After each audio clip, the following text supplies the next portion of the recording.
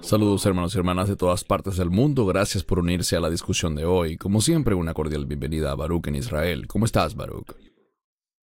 Shalom, Cristian. Gracias a Dios todo va bien por aquí y confío que Dios está moviéndose para bendecirte a ti allá en Sydney, Australia. Amén, amén, así es. Baruch, esta es una pregunta interesante y sé que anteriormente hemos hablado al respecto cuando has visitado Australia y cuando he visitado Israel, pero todavía existe mucha confusión entre algunos creyentes y entre no creyentes también, pero creo que afortunadamente no es un asunto del que dependa la salvación ni que afecte la salvación. Sin embargo, siempre buscamos que la verdad nos sea revelada por las Escrituras, así que el tema del día de hoy es: ¿existe evidencia bíblica de que la Tierra es plana? Así que si estás listo, Baruch, iniciemos. ¡Iniciemos!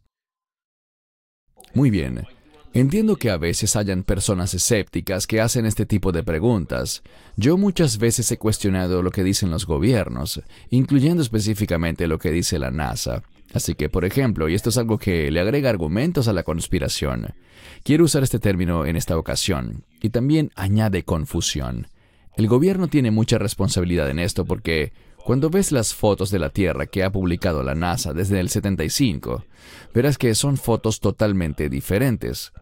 Así que la gente empieza a cuestionar al respecto. El tema principal que inició todo esto fue cuando empezaron a comparar las fotos y encontrar inconsistencias en temas como la luz sobre la luna, por ejemplo, o que no se ven las estrellas, la bandera está ondeando, y también no se aprecian cráteres por la explosión de los aterrizajes sobre la luna, etc.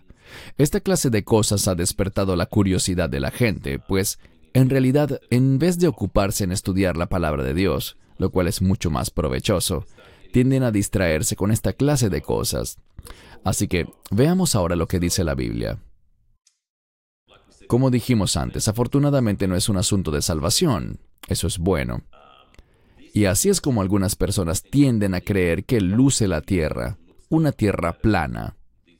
Este es solo uno de muchos modelos que han hecho, quienes proclaman que esto es así, en vez de una esfera, y no usaré el término globo. Ahora, leamos algunas escrituras que estas personas usan para apoyar su teoría de una Tierra plana, y luego te daré la palabra, Baruch, para tus comentarios. Apocalipsis 7:1. Después de estas cosas vi 4 ángeles de pie en los 4 ángulos de la tierra, deteniendo los 4 vientos de la tierra, para que no soplase viento sobre la tierra, ni sobre el mar, ni sobre ningún árbol. Entonces tengo mi visión sobre lo que esto significa, Baruch, pero ¿qué le respondes a las personas que de verdad usan escrituras como esta para afirmar que la tierra es plana? Bueno, la terminología, cuando se habla de 4 ángulos o esquinas, realmente es una cita del Antiguo Testamento, y tenemos una palabra aquí. Es un término único porque puede significar un borde, no solamente una esquina como lo visualizamos en nuestro idioma, y también habla básicamente de direcciones. Entonces, cuando en el judaísmo nos topamos con esta palabra, entendemos que se está refiriendo a los 4 puntos cardinales, norte-sur, este y oeste.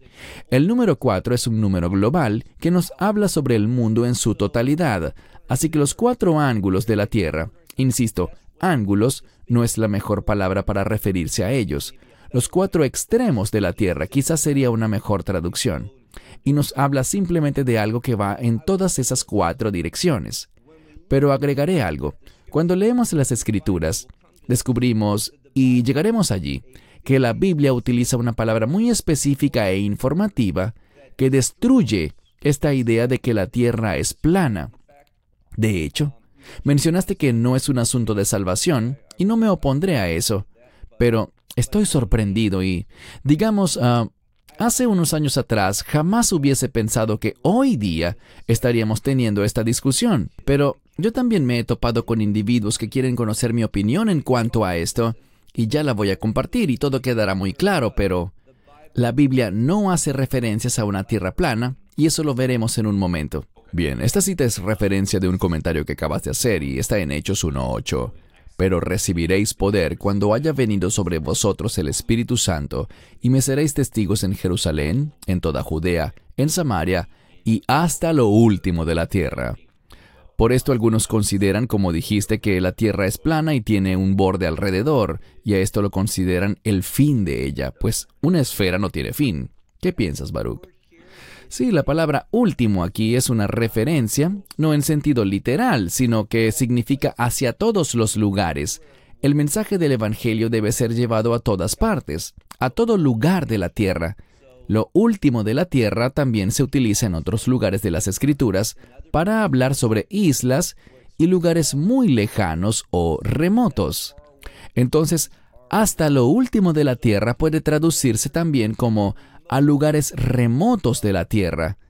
Y el contexto nos indica justo eso, que debemos ser testigos a toda gente de toda nación, en todo lugar y de todo idioma, con el fin de compartirles la verdad.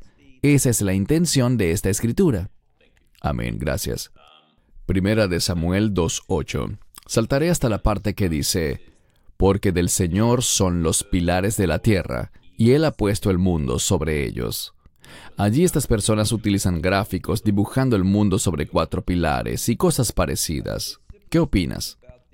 Esto simplemente habla sobre Yesodot, los fundamentos de la tierra, y la palabra aquí con frecuencia, no lo sé con certeza, pero probablemente es la palabra amud, y esa palabra proviene del verbo hebreo estar en pie.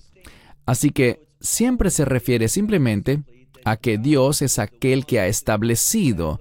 Él causa que este mundo permanezca en pie, que exista.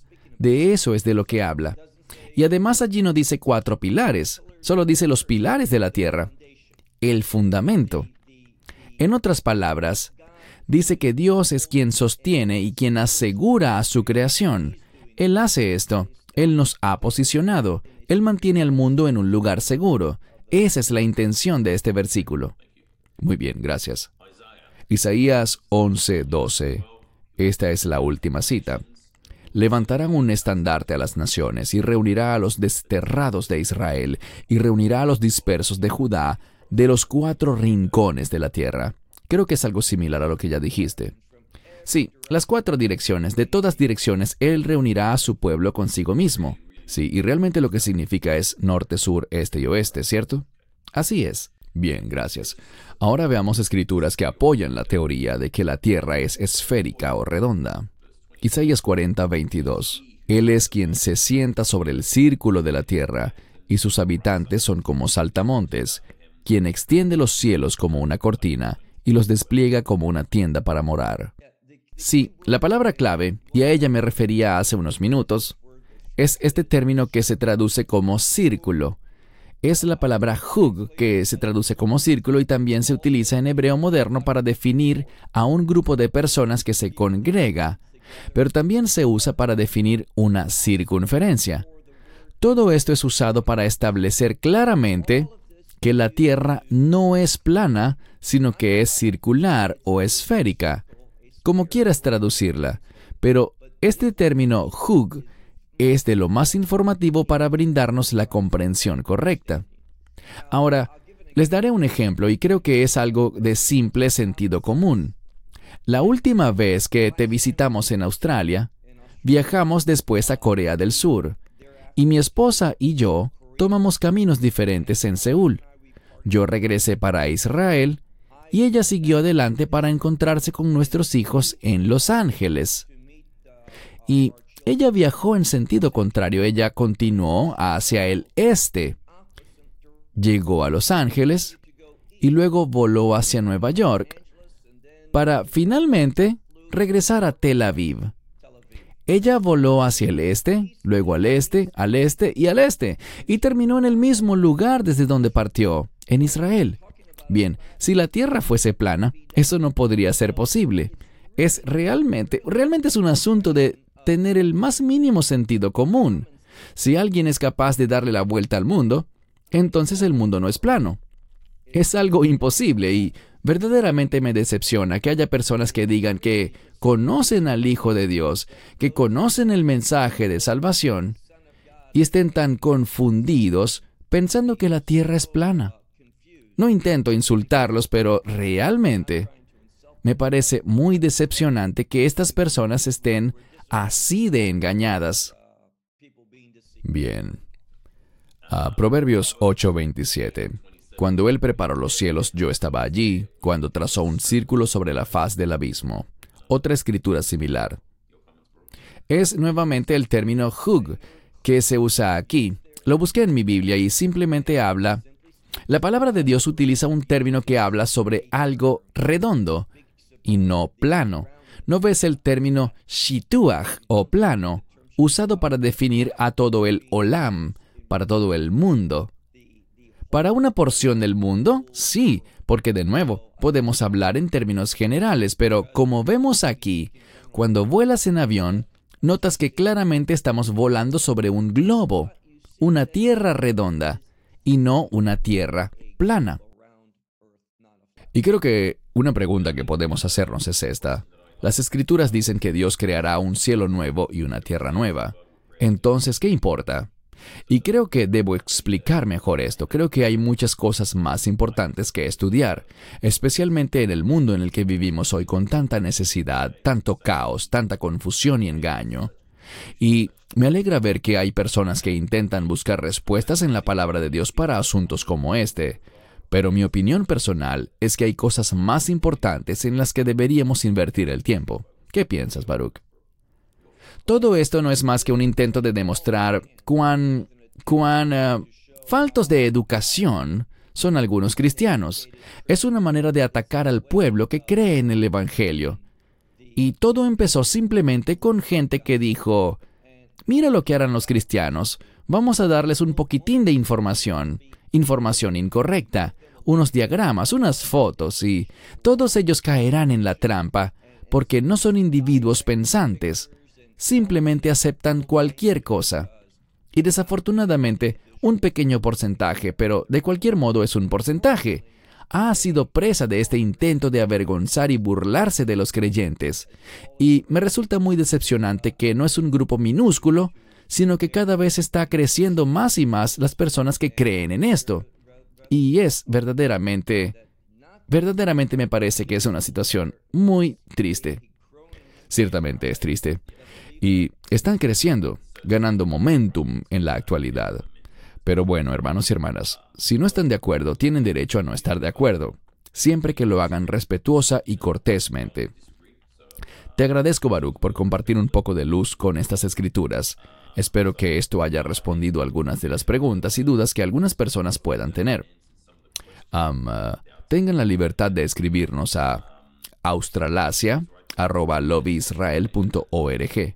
Y una vez más, Baruch, gracias por tus comentarios y enseñanzas. Las apreciamos mucho. Puede que esto genere algunas preguntas más, pero nos sentimos confiados por las escrituras que hemos leído el día de hoy, que se confirma que la teoría de la Tierra plana no tiene ni siquiera que ser debatida. Pero como sea, lo dejamos a discreción de cada quien.